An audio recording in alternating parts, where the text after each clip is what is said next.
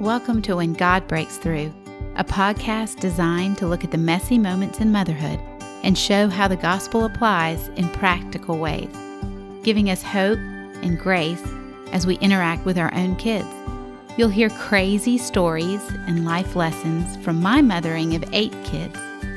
But more importantly, you'll hear the hope Jesus offers us for peace and not anxiety, for grace both for ourselves and to extend to our kids, and wisdom to point them to Him.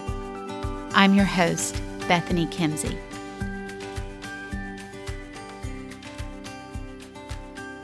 Welcome back to the kitchen table. I want to talk today about some questions that I have been getting through different places, through emails that y'all send me. For all you people who DM me on Instagram, I am gathering those questions, and I kind of have this spreadsheet of questions that you ask.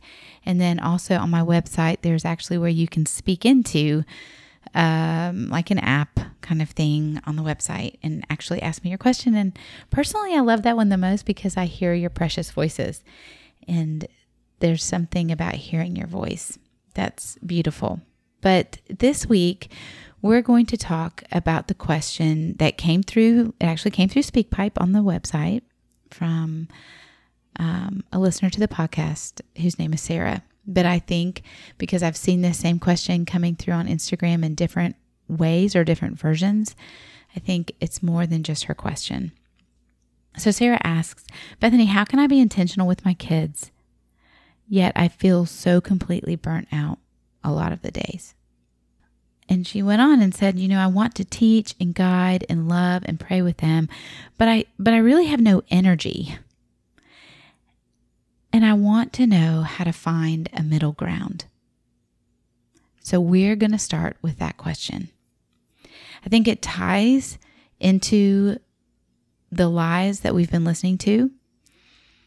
And then I think because of where we're living and how we're living, most of us, if we were all sitting in this massive table together in this room, and I said, how many of y'all feel so overwhelmed or feel just completely spent, like you're done, or completely just feel like you're falling apart, like you're unraveling at the seams?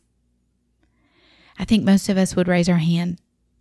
And then if I then followed that up and said, but how many of you are convinced that you want to be intentional with your motherhood and you want to engage with your kids and have great conversation and lead well and love well and create this environment, and you desire that with all of your heart? I think everybody would raise their hand again. So how do we do that? Because I am right there with you. I have tried over and over on this podcast and in all the different places that you may find me to let you know that I am walking in the exact same kind of shoes. I'm tired. I feel overwhelmed.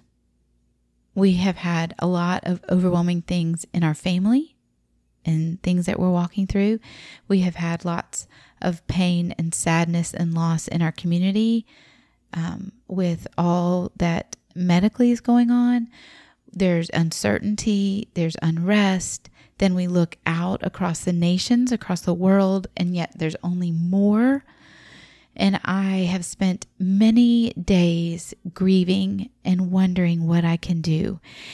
And what happens, though, is I find myself, because I so don't know what to do, and I am overwhelmed in all fronts, and yet I desire to create this home that, and y'all have heard me already in the lies. Go back and listen to the lies about performance, the lie of being perfect, the lie of balance. Like in all those lies, I feel like I've represented the reality of my world, which is I desire to set certain things and make it perfect, make it right, make it this ideal, this way I think. So I want my home to operate with this place of love and safety and nurturing and care and beautiful explanations of Christ.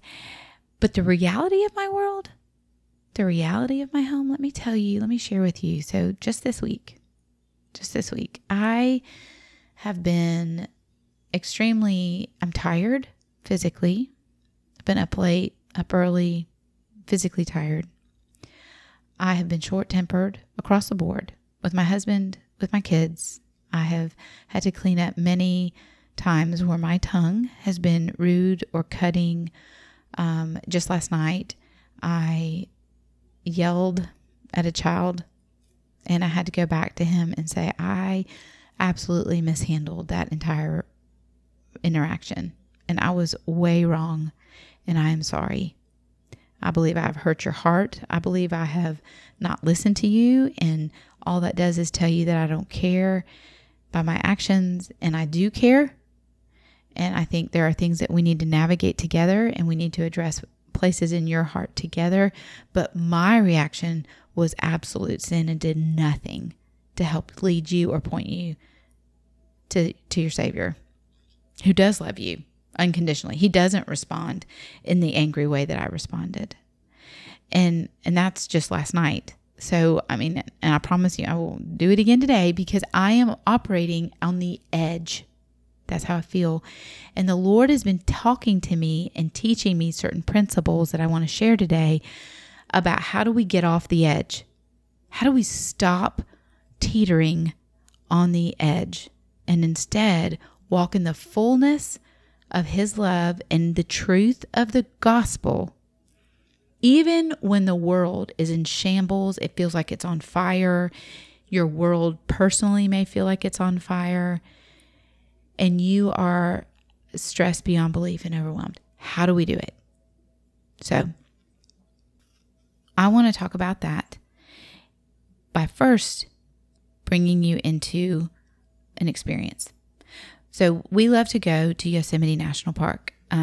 It's probably the favorite place for my husband and me to get away to. We've had opportunities to bring just a couple of our kids on special trips in different years. And last year, when there was this slump and where people felt like they could travel for a little bit, we actually got to we went with his parents and both of his sisters and their husbands to Yosemite. So it was like an adults trip and it was very unique and fun. And I think the favorite hike that Troy and I have done, and we've done it several times, is the hike up Vernal Falls. And Vernal Falls is deemed a strenuous hike, I think. It is strenuous for me, but I also think actually the National Park Service calls it that. But the way this hike begins is it begins down in the valley, and it begins just in the woods on kind of rolling hills. And it's beautiful and lush, and you're walking just kind of maybe like a foresty feeling. You're going up, and you're kind of going up, and then you'll go down a little bit, then you'll start walking up again, but it's more rolling of a hike. And so for the first 45 minutes, first hour, it feels good. Like you're like, oh, I love this. This is great. It's a little bit demanding, but it's not that hard, and it's beautiful, and there's so much to see, and, there's so many people kind of walking on the path, and it's just exciting. And then you get to this bridge that spans over the base of the falls. So not at the falls, but the water that then runs off of the falls and down the mountain rushes under that bridge. And there have been seasons that we've been there where the water coming off the mountain is the amount of water is so high that you can stand on that bridge and just be sprayed. I mean, the rapids are huge and intense and awesome. And it's beautiful. And for a lot of people, that's where they stop. That's their hike. It's not crazy hard. It's beautiful. There's water right there that you can refill a water bottle. You can take amazing pictures, and it's a delight. But then right after the bridge, on the other side of the bridge, there's this narrower pathway that is the rest of the hike. And this last time that we went, this narrow path was a one-way path. So because of COVID, they didn't want people brushing shoulders as they're going up and down the path and kind of trying to, because there are parts of the path that are very narrow against the mountain where you truly have to kind of, if someone's coming down, you kind of hug the mountainside for a second so that they can step beside you as they descend. But what the Park Service had done is they had said, okay, this is just, you go up and then you go around and down a different way. And so we began to climb, and it's a lot of steps and a lot of stepping up. And your legs begin to burn, your butt begins to burn, you begin to pant, your breathing quickens, your heart begins to pound, and you're walking in this narrow path. And what you can see the rushing water coming down off the mountain, and it's beautiful. And if it's really high levels of water, you can get soaked. But it kind of feels good, when it's like that. So, but this last year, it wasn't super high water, and we were walking up the side, and, you begin to get completely exhausted. But you got to keep going. But you get exhausted. And everything's rushing by you, and you have this sense that something is coming and it will be great, but you're not sure. And you can see this power right here beside you in the water. You maybe feel a little bit nervous and concerned because it is narrow. And you begin to wonder if you're going to make it. And so like me, how about me? I huff and I puff, and my heart is pounding and my legs are burning and beginning to quiver. And I recognize that I have got to sit. I have got to stop. I've got to just pause, and I've got to catch my breath, and I've got to breathe. Now, I've done this hike before many times. So I know what ultimately will come. And yet every time I do this hike, as I am in those moments where I can barely catch my breath, the thought that goes through my mind is it worth it? What am I doing? Why am I doing this? Is it worth it? And you keep climbing, and you keep your eyes fixed on the next step and the next narrow, really just narrow rock that you're going to step up on. And you take moments to look, but really your eyes are down at where you're stepping. But the power of the rest, the power of that pause to catch your breath, to re-energize, to reinvigorate, to decide, yes, I'm going to keep going, becomes very important on that hike. So we hiked it last year. We hiked it with some people who had never hiked it. Troy's sister and brother-in-law, they've never hiked it before. And so I found myself in a unique position because every other time I've hiked it with Troy, it's kind of a head game that I'm like, keep going. You can do this. You can do this.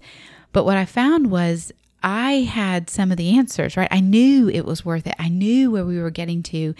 And so I was like, you can do this. It will be incredible. It will be so worth it. You will be so thrilled that you did this when we get to the other side. And yet, looking at my sister-in-law's eyes, I could tell that she was like, I want to believe you, but everything inside of me is saying no way. Now, the beauty of the hike last year was because it was literally one way, you didn't have a choice. You had to keep going up. And so up we went. And then there is finally, you break open on this path. And all along you've been following the water and you've been hearing the water. The higher you get, the water obviously is much lower than you. So you have to kind of peer over the side of the mountain if you really are brave enough to look down to see the water that you're following. But then all of a sudden you rise up to this one level and you stand in this place and you are staring straight at Vernal Falls. And it's like you're standing in the middle of it. You're not in it because it's straight in front of you, but you're at the height of like middle of the fall, of the water falling off the mountain. And there are these rainbows of light just bursting off of this waterfall, and it just takes your breath away. And every time I have come to that moment and stood there, I am like, yes, this is gorgeous. It is beautiful. But we're not done at that point. We still have a good bit of the hike, yes, yet to go, but the hike now changes. Now it's going to become much more up against literally the side of the mountain where the water is coming off of, and you're hiking right beside the falls, up against this very narrow little walkway. But it's beautiful, and you can hear it and you can see it, and you're energized, and so you're sure now you can get to the end. You're not sure how far the end is, and if you're like me, I'm a little height nervous, and so every time I've hiked this, I get nervous in that part though, like, oh, I don't want to do anything dangerous. But then you get up to the top, and up at the top, there's this beautiful pool that's blocked off from the actual falls. So you can be in the pool area and enjoy it without any fear of then accidentally getting too close to the falls or anything.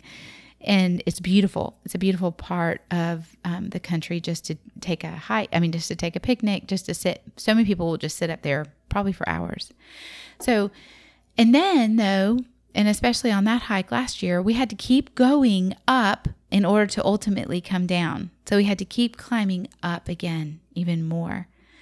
And now it's not so beautiful. Now it's just hard and rocky terrain, and it's poorly mapped out, even where we couldn't even tell which way we were supposed to go. They'd kind of changed the path a little bit because of COVID and how they wanted to route everybody. And the signs weren't great. And so it felt unclear. You felt a little concerned, hope we were going the right way and not going somewhere else.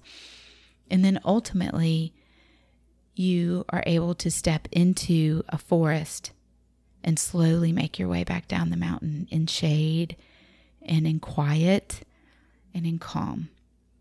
Now, the reason I tell you that story is that there are many days where I go back to that concept in my motherhood. In the last season that I've been walking through, I'm on this part of the hike where I am sucking wind, taking steps, feel like I'm looking down at my feet more than I'm looking around. And God has been speaking over and over to me, Bethany, you've got to pause. You have got to allow yourself time to breathe, to sit with me, to get in the Word and feed on exactly what I have for you before you keep stepping up, up, up.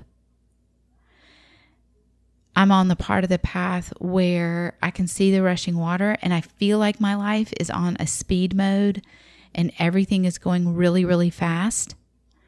And I don't dare get too close to the current because I'm scared I'm going to fall in. And so all I know to do is to keep going. And you may be in that part of life. And you may even feel like I feel some days, where I feel like my children keep asking me 1,000 questions in 30 minutes. I'm struggling to help a child learn to tie their shoes, help another child learn algebra, help another child learn to read, and help my teenager navigate friendship drama, and a college student navigate what she's going to do and what her major should look like, and should she take a year off for a gap year, and walking with another child in learning how to take responsibility. And then you have the sassy talk, and let's not talk about activities and who's playing what sports and how well they're doing and what they need. And then we factor in all the hearts, and suddenly this current feels very like fast moving, and there are white caps everywhere, and I am not sure that I could ever survive a fall into that current, let alone I cannot pause. And if you are like me at all in that, Yet your heartbeat is to be intentional, and your desire is to have great, meaningful moments or love well or pray purposefully for your child, but you feel undone. Then I'm going to speak pretty straight to you right now. I'm going to tell you you need to take some time and pull off to the side of your trail. And you need to allow the Holy Spirit who lives within you to begin to tend to all the frayed areas of your heart. And it doesn't mean, rest doesn't mean that we do nothing. You see, it doesn't mean that you and I just like all of a sudden stop all the activities and stop all this stuff because we've got to rest. And for so many years, I kind of thought that's what it was. But, when I was on that trail, I knew what rest meant. Rest meant taking a moment to calm down, to refocus, to understand where I was going, to look around at what was happening, to see where I was, to look back at where I had been, and to just breathe. And then to set off again with just a little bit of energy. And then the next time I needed to rest, there was actually more freedom for me to rest because I'd seen what the last moment of rest had given me in the climb. And as women, we want to do it all. Most of us, we may not even realize that we buy into the cultural belief system that says a woman can do it all. And so we try and do it all. We try and do all of motherhood. We try and do all of work. We try and do all of marriage. We try and take care of our parents. We try and take care of our extended family. We try and take care of neighbors. We try and serve at our church. We believe we should be able to do it all. And we can't. So, the last bit of today, and then next week we're going to talk about this a little bit more practically. But today we're going to understand what Jesus invites us into. You see, Jesus says, "Come unto me, take my yoke upon you, and I will give you rest." It's his invitation. Then he clearly sets up in Scripture, he goes, "I am the bread of life. I am what you need." You see, he says, when you come to me, when you rest with me, my yoke is easy. Doesn't mean we stop working, doesn't mean we stop doing, but it means it has become reframed in a context that is a gospel mindset rather than a I can do it mindset. And then we get really purposeful about pursuing the only person who can fill us. And see, Jesus says in John, what I love about this passage I'm about to share with you is that it comes where it comes from. So in John 6, Jesus feeds the 5,000. We all have kind of heard that story, right? He's sitting with everybody on the mountainside. He turns to his disciples and he's like, "Hey, we got some food." Now, it even says that John even goes, he said this, he asked that question to test the disciples, to test. He actually asks Philip, but he's doing it, John says, to test him, to see what he thinks. And because he already had a plan, he already knew what he was going to do. Remember, we forget sometimes, sometimes I can read the scripture and forget Jesus was sovereign. So he knew there was a boy in the crowd with loaves and fish, and he knew that Andrew would find that boy because he knew, Andrew's personality and what we see displayed about Andrew in scripture. And so he would find that boy and bring him and go, "Well, we got these 5 loaves and these 2 fish. And so none of this was a surprise. It wasn't like Jesus was reacting and being like, "Oh, okay, well, maybe we can make something work with that." Like, he already had a plan. And he knew he was going to break all that up and he was going to feed everybody. invite everybody to sit down. And he was going to feed everybody. And then he was even going to instruct his disciples to gather up what was left. And you know what was left? It was 12 baskets of bread. And John's very specific. It was the bread that was left. And I think it was specific in that because then what happens next is they kind of break up. The big party breaks up and the disciples go across the sea in a boat.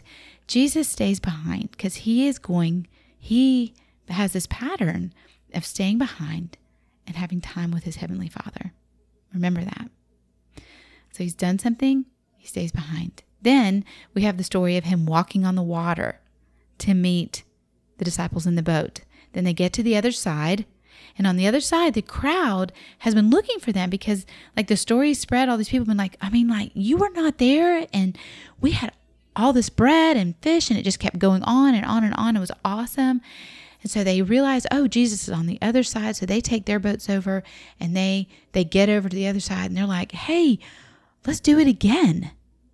And Jesus says to them in this passage, he says, you are seeking me because you had your fill of bread. But I'm going to tell you that I have come to give you a bread that is far different than earthly bread. And then he begins to draw this picture, this parallel to the manna in the Old Testament. And they would have known what he was talking about, but manna fell on the Hebrews when they were fleeing Egypt before they got to the Promised Land. That is the way God fed them every day. The unique part about manna was that you could only get the manna for the day. People at the beginning were trying to get manna and hoard it for the next day and the next day because they weren't sure, what if we don't get manna the next day? What if today's different? And what would happen is if they gathered more than was what their family would consume that day, all the leftover manna would rot and I think it would actually have maggots in it. And so the lesson God was saying is, I will provide for you daily. I will give you manna. I will give you what you need for today. And Jesus is setting up this parallel here where he's saying you do not need the things of this world to satisfy you, to fill you, to strengthen you, to make you whole, to make you complete. You need manna. And I am the manna. That's what he says. He said, truly, truly, in verse 32, truly, truly, I say to you, it was not Moses who gave you the bread, for my Father gives you the true bread for heaven. For the bread of God who comes down from is who comes down from heaven and gives life to the world. And then, so they said, well, give us this bread. That's what the crowd says, right? And they're still thinking it's bread. And Jesus says, I am the bread of life. And he goes on and he says, whoever comes to me will not hunger. Whoever believes in me shall never thirst.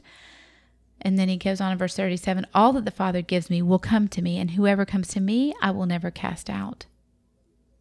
And then he drops down and he says, I say to you, I am the bread of life. Your fathers ate manna in the wilderness and they died. This is the bread that comes down from heaven so that one may eat of it and not die, pointing to himself. And he says, I am the living bread that came down. If anyone eats of this bread, he will live forever. And, Mama, Jesus wants you to understand that you desperately need him every day for your day. And he is inviting you every day to pull off, to reframe your mindset, to get your eyes not fixed on the steps that you're stepping up, not worried about whether you're teetering on the edge, not concerned about what's rushing beside you. And he invites you instead to get your gaze fixed on him and to allow his word, his truth, to fill you completely. That sounds super great. We would probably all nod our head and go, yeah.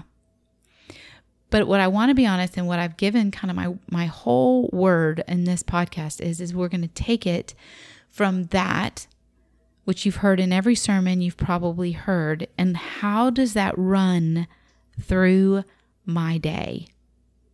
Because that sounds great, but I promise you by 10 o'clock, I will have, even if I got up early this morning and I had that cup and I matched everything I saw on Instagram about how you're supposed to sit with God in the Word, by 10 o'clock, Bethany, I don't think I'm going to remember it. And I will have gone off the rails 3 times. And, or I will have just said, I can do it all, by golly, and I'm just trying to blaze through my day. And I'm trying to just, pinch my lips together and be nice to everybody around me. All the while, cannot wait for nap time, cannot wait for bedtime. And I get it. So there's the theoretical side and then there's the practical side. And how can we marry those? That, I think, is what Sarah was asking. Because she wants it, and yet she's completely overwhelmed and undone. So how do we marry it all together? And I think it comes down to putting the truth ever before you. It does for me. And what I mean by that is I have to have my head constantly seeing, hearing, being reminded of the truth that Jesus says. Because I can be 1 minute remembering the truth and the next minute snapping at my 5-year-old because I'm tired of his incessant questioning. There's a little piece of paper I put together, and I really put it together for myself. And I just called it the 5 truths when life feels crazy. And the reason I have those 5 truths is because I need this truth ever before me. I have these truths on the mirror in my bathroom. I have these truths on different screens of my phone. I keep these truths in my kitchen. And then my action with those truths is to engage with them when I feel the feelings of overwhelm. I have them in my car too, by the way, on the dashboard of my car. So when I feel the feelings of overwhelm or anger or resentment or frustration or apathy, honestly, apathy can be a big one where you just withdraw, say, forget it, I'm done. Instead, I actively engage with these truths in God's word. So 1, God chose you. He says, come to me, all who labor and are heavy laden. I will give you rest. I am choosing you to give you rest. Take my yoke, learn from me. I am gentle and lowly in heart. You will find rest for your souls. So that is the first truth that I have to remember. He chose me for this moment in this time. And we talk about this a lot in here. He chose you for the child he gave you. He chose you, and that's why I say to myself, I literally say it, Bethany, God chose you for this 8-year-old who is so incredibly emotional. He chose you for this other child who really is stubborn and hard-hearted. He chose you in this moment to deal with this fussing and this fighting. He chose you because he's inviting you to rest with him and let him do it through you. So that's 1. 2, God engages and he listens. He actually cares about what you're caring about. And I have to keep this truth ever before me. I love the Lord because he heard my voice and my pleas for mercy. He inclined his ear to me, and I can call on him as long as I live. And that is Psalm 116, 1 and 2.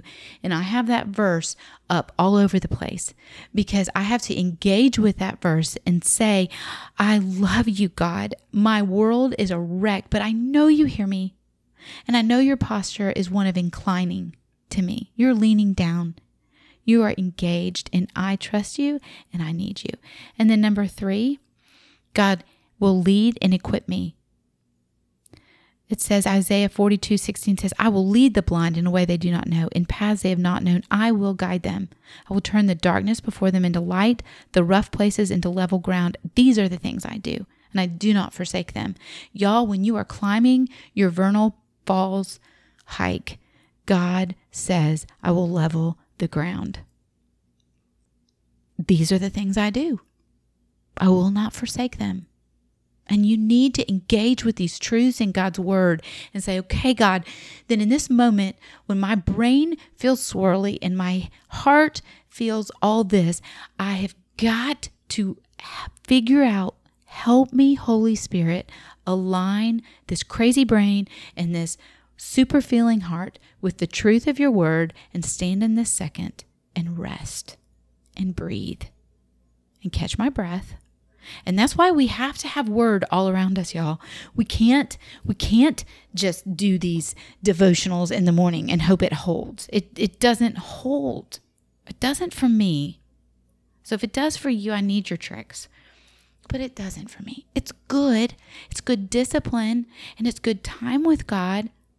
But I had my quiet time with the Lord this morning and I can't really remember it all until I go back, open my journal, open my Bible and go, yeah, this is where we are. This is what we're studying. And then I can go on again. But we've got to have the word ever before us. And so there are the fighting verses for your mind. And that's what I'm talking about today. This is additive to your time in the word. And so then the next thing I have to personally remember is it says he will tend his flock like a shepherd, gather his lambs in his arms. He will carry them in his bosom and he will gently lead those that are with young. His heartbeat, Mom, is for you with your kids. So to understand that the posture of God is he leans down, he's engaged, he's listening, and he is gently leading you. He has compassion on you.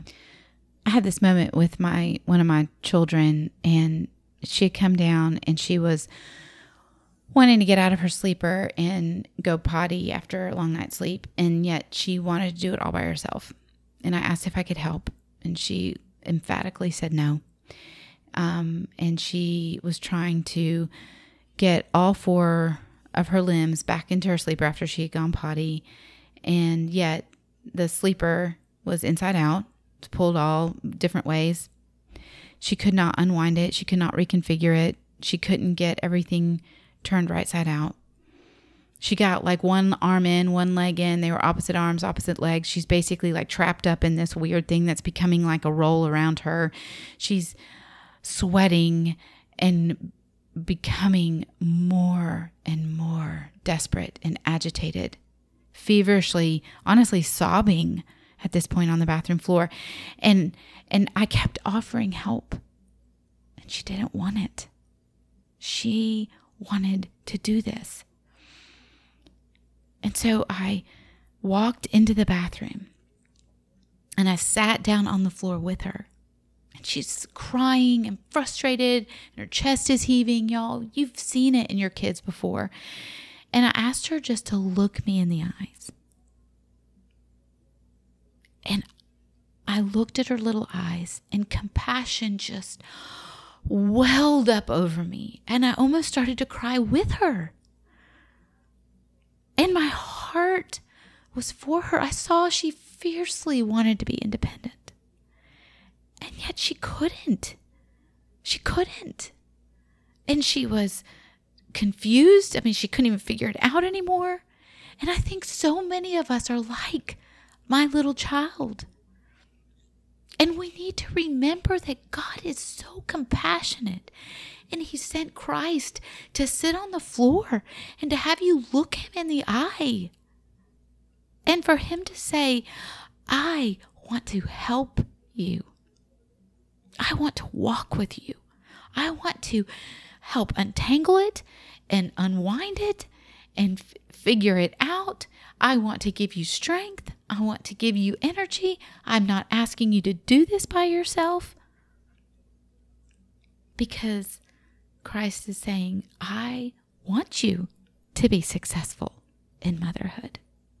I came for you to be successful in motherhood. And so, with my little girl, you know what I did? I came along beside her and began to slowly unwind the sleeper and turn the legs inside out, help her balance so she could get her little legs inside the sleeper and not fall down. Made sure she didn't zip her belly into the sleeper, right? That's always a threat. And we laughed and we loved. But part of it was her having to look me in the eye and recognize I was there for her. We need to remember God is compassionate for us. It says in Psalm 103, as a father shows compassion to his children, the Lord shows compassion to those who fear him. For he knows our frame. He remembers that we are dust. God is not fooled by you, and he is not looking for you to fool him. He has great compassion for you. And he wants to help you. And he never loses that perspective. He doesn't have to be reminded of the mess that we are. So in the middle of it all, when you're feeling undone and you desperately want to be intentional, the first place you have to go is to the one who has great compassion for you. And then finally, the last truth that I have to just use as a bedrock is that God alone will be my peace. You see, I worship at an idol of outcome. So if the outcome is good, I can have peace. If the outcome is good, I can feel good. If the outcome is good, things are good. Life is good. Motherhood's good. My kids are good. My marriage is good. Everything's good if the outcome is good. And when the outcome is not good, which for the most part in the last few years, I haven't had very many good outcomes.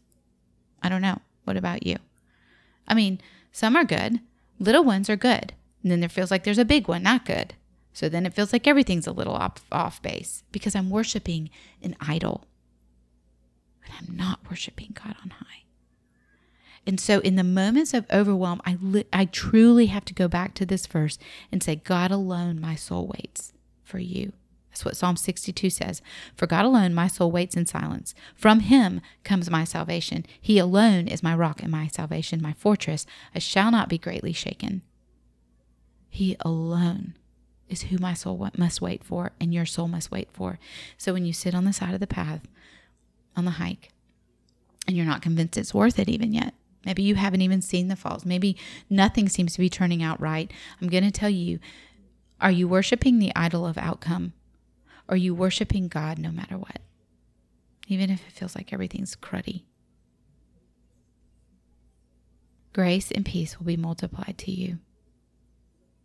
Not because you do it, not because you create peace, not because you give grace, but because grace and peace are given to you by God on a multiplicative level, not an additive level.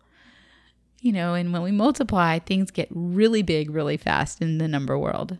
God knows you. He pursues you. He is calling you, my friend. I know these are the days where everything feels overwhelming and everything feels hard and intention is really hard to do.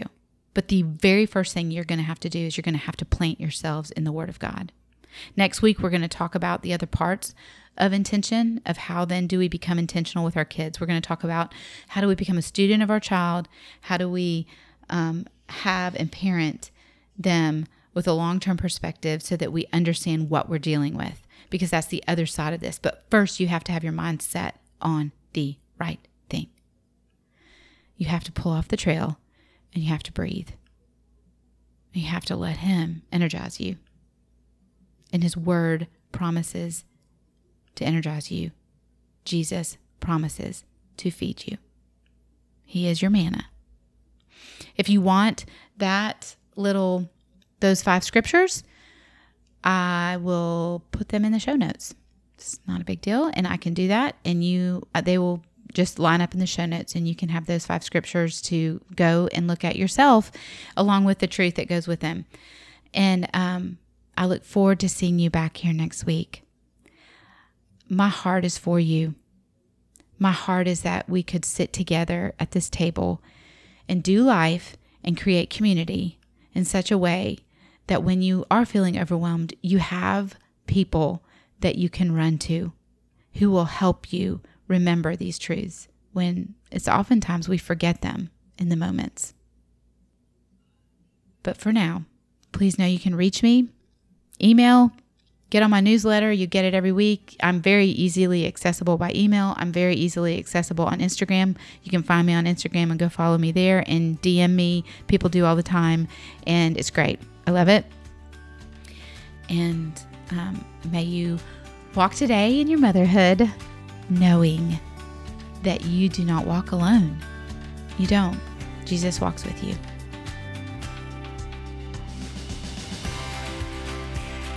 I hope you enjoyed this episode of When God Breaks Through.